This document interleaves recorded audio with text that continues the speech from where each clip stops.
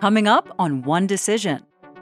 The distance between this research and biological warfare is pretty short. And there are aspects of stuff about the Wuhan Institute which are concerning. If you get it wrong, it's highly dangerous. Actually, what's scandalous is there hasn't been a proper debate. Hi, everyone. Welcome back to One Decision. I'm Michelle Kosinski. Today, as we all slog along through the endless COVID pandemic with varying degrees of success, we take on one of the most intriguing and frustrating debates out there, a decision that no one can yet make with certainty. Whether COVID-19 originated in nature or leaked out of a Chinese lab, the Wuhan Institute of Virology. And our co-host, the former head of Britain's MI6, Sir Richard Dearlove, is pretty firmly in the camp of the latter. He believes there is compelling evidence that this relentless virus came from that lab. And we will tell you why. Welcome back, Sir Richard. Thank you, Michelle. Very nice to see you again, or to be speaking to you again, I should say. So based on what you know and have seen, you've made your own decision on what to believe here about where this coronavirus came from. I'm afraid to say I'm of a pretty strong view, and I've been into this very, very carefully, that the weight of evidence points to an accidental escape from the Wuhan lab, a natural virus subject to what's called gain-of-function experiments. And although this will never be proved one way or another, I do think that the circumstantial evidence, the scientific evidence, i.e. the biochemistry of the virus, and a number of extraordinary facts on the ground point in that direction. So to understand why someone like Sir Richard believes this argument, let's talk about some of the science involved in layman's terms. Gain-of-function experiments have been done for years on coronaviruses and other pathogens. The idea is to tweak a virus to make it stronger in order to study it, better understand it, and find out what could be a risk to humans down the road.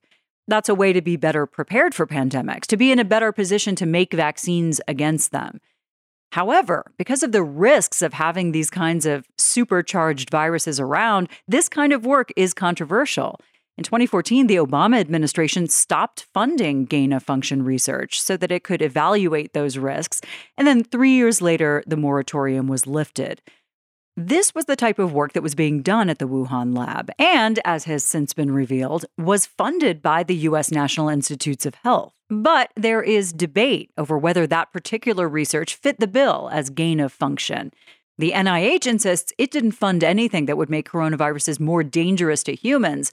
Also debatable, as is almost everything to do with this subject.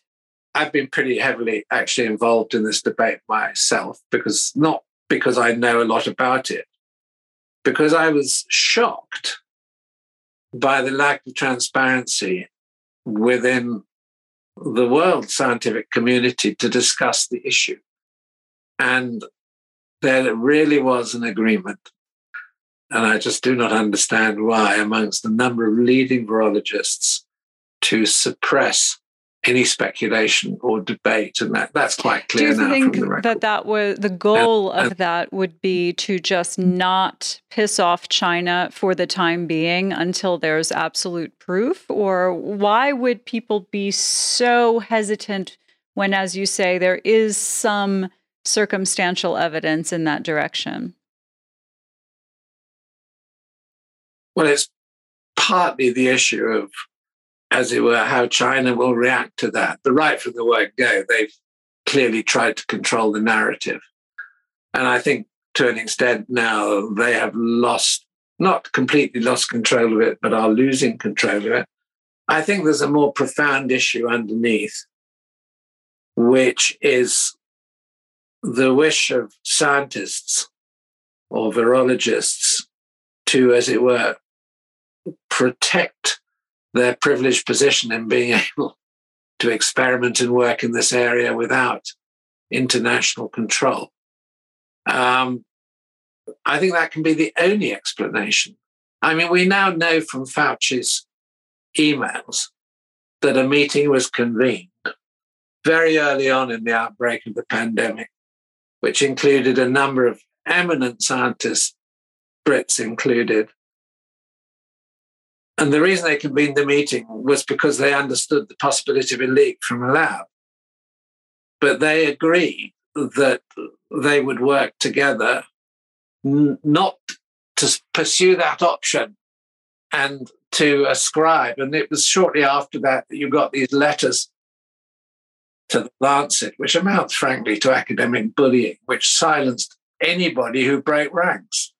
And I still don't entirely understand, but they literally put out almost an academic order that you were not, if you were a virologist, that you were not to speculate on the origins of the pandemic because we accept that this was a natural occurrence. It was an extraordinary thing to do. Fauci in the United States was partly behind it. Other very eminent people were party to that discussion, including the chief scientific officer of the British government, the head of the Wellcome Foundation in the UK, one of the biggest scientific funders. Their behavior is quite extraordinary. But even now that there's been more open-mindedness to possibilities, the majority of virologists say it most likely developed in nature, in animals, then jumped to humans in a perfect crowded place like Wuhan. And I think, if one has an inquiry, one's got to answer this question, why on earth was this discussion suppressed? And I could tell you a lot more. I've been sitting on some scientific papers written by groups of scientists, and there's a huge reluctance to publish them, although they are very respectable, written by very eminent, controversial people, and they are about the case for an escape. But most academic journals will not touch them still. They're afraid to publish them. I think it's partly because a lot of these journals get significant Chinese funding, have close relations with the Chinese Academy of Sciences. And then there is this concern amongst virologists that somehow they're going to have massive control slapped on them. And they do not want to be subject to governmental oversight, I suppose, strict governmental oversight.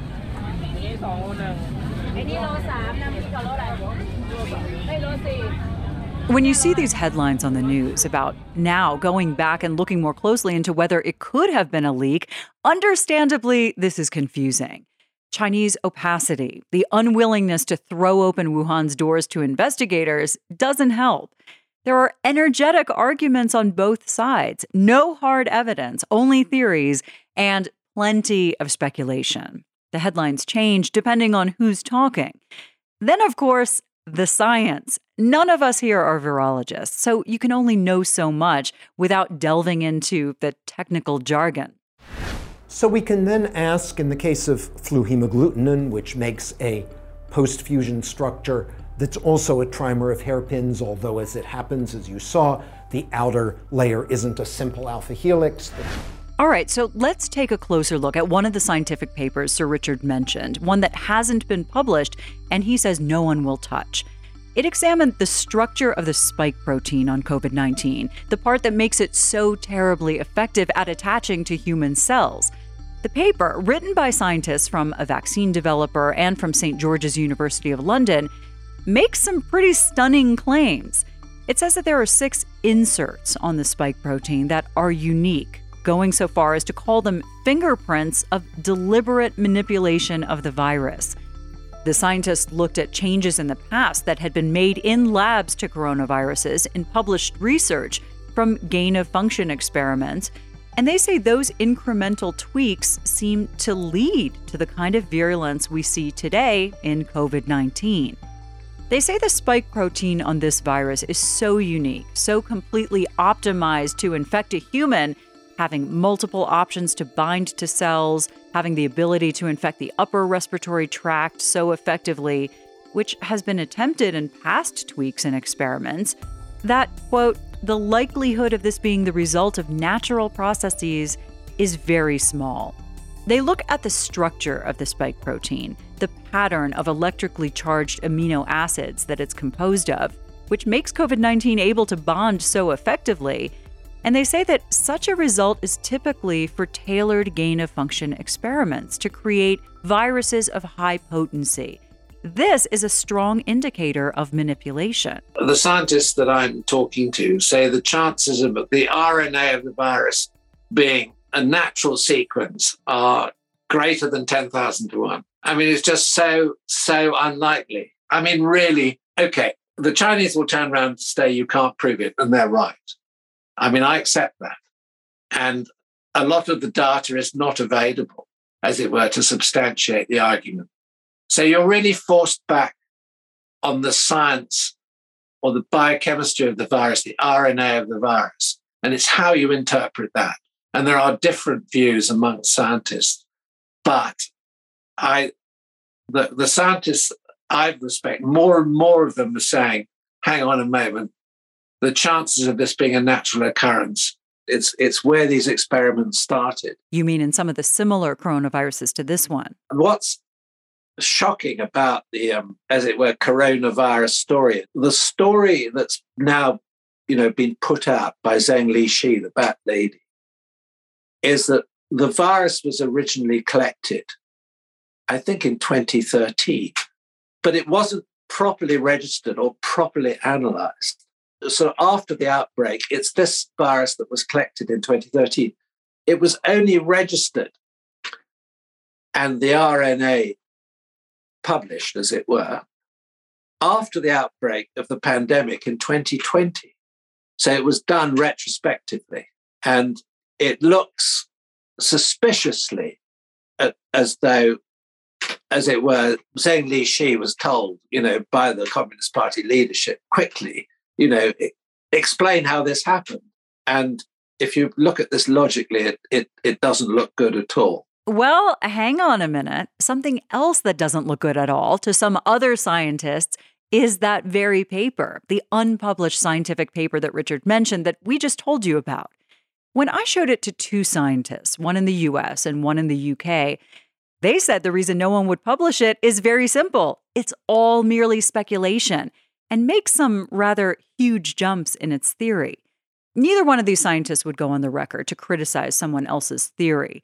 But one flat out called it rubbish, saying that its language right off the bat is that of someone with an agenda, not the language of a scientist. He called it painful to read. This person says the credibility of one of the key authors of this paper is undermined from the start for two reasons. That the author ran for political office a few years ago for a parliamentary seat representing Britain's super far right-wing populist party, UKIP, and that he's a vaccine developer that touts his past work and raises concerns about current vaccines. This source says, quote, it reads more like a political paper than a scientific one. And such is the nature of the arguments over this today. On the topic of the structure of the virus and the allegedly unusual characteristics of that spike protein, another U.S. scientist who has studied this very question says that there's actually a lack of fingerprints there of deliberate genetic manipulation. What everyone can agree upon is that no one knows for sure where exactly COVID-19 came from. Yes, there's no known animal jump to humans yet, but these links can take a long time to find. Sir Richard Dearlove also doesn't claim to know, but he has suspicions. He's just happy that now people are openly talking about this.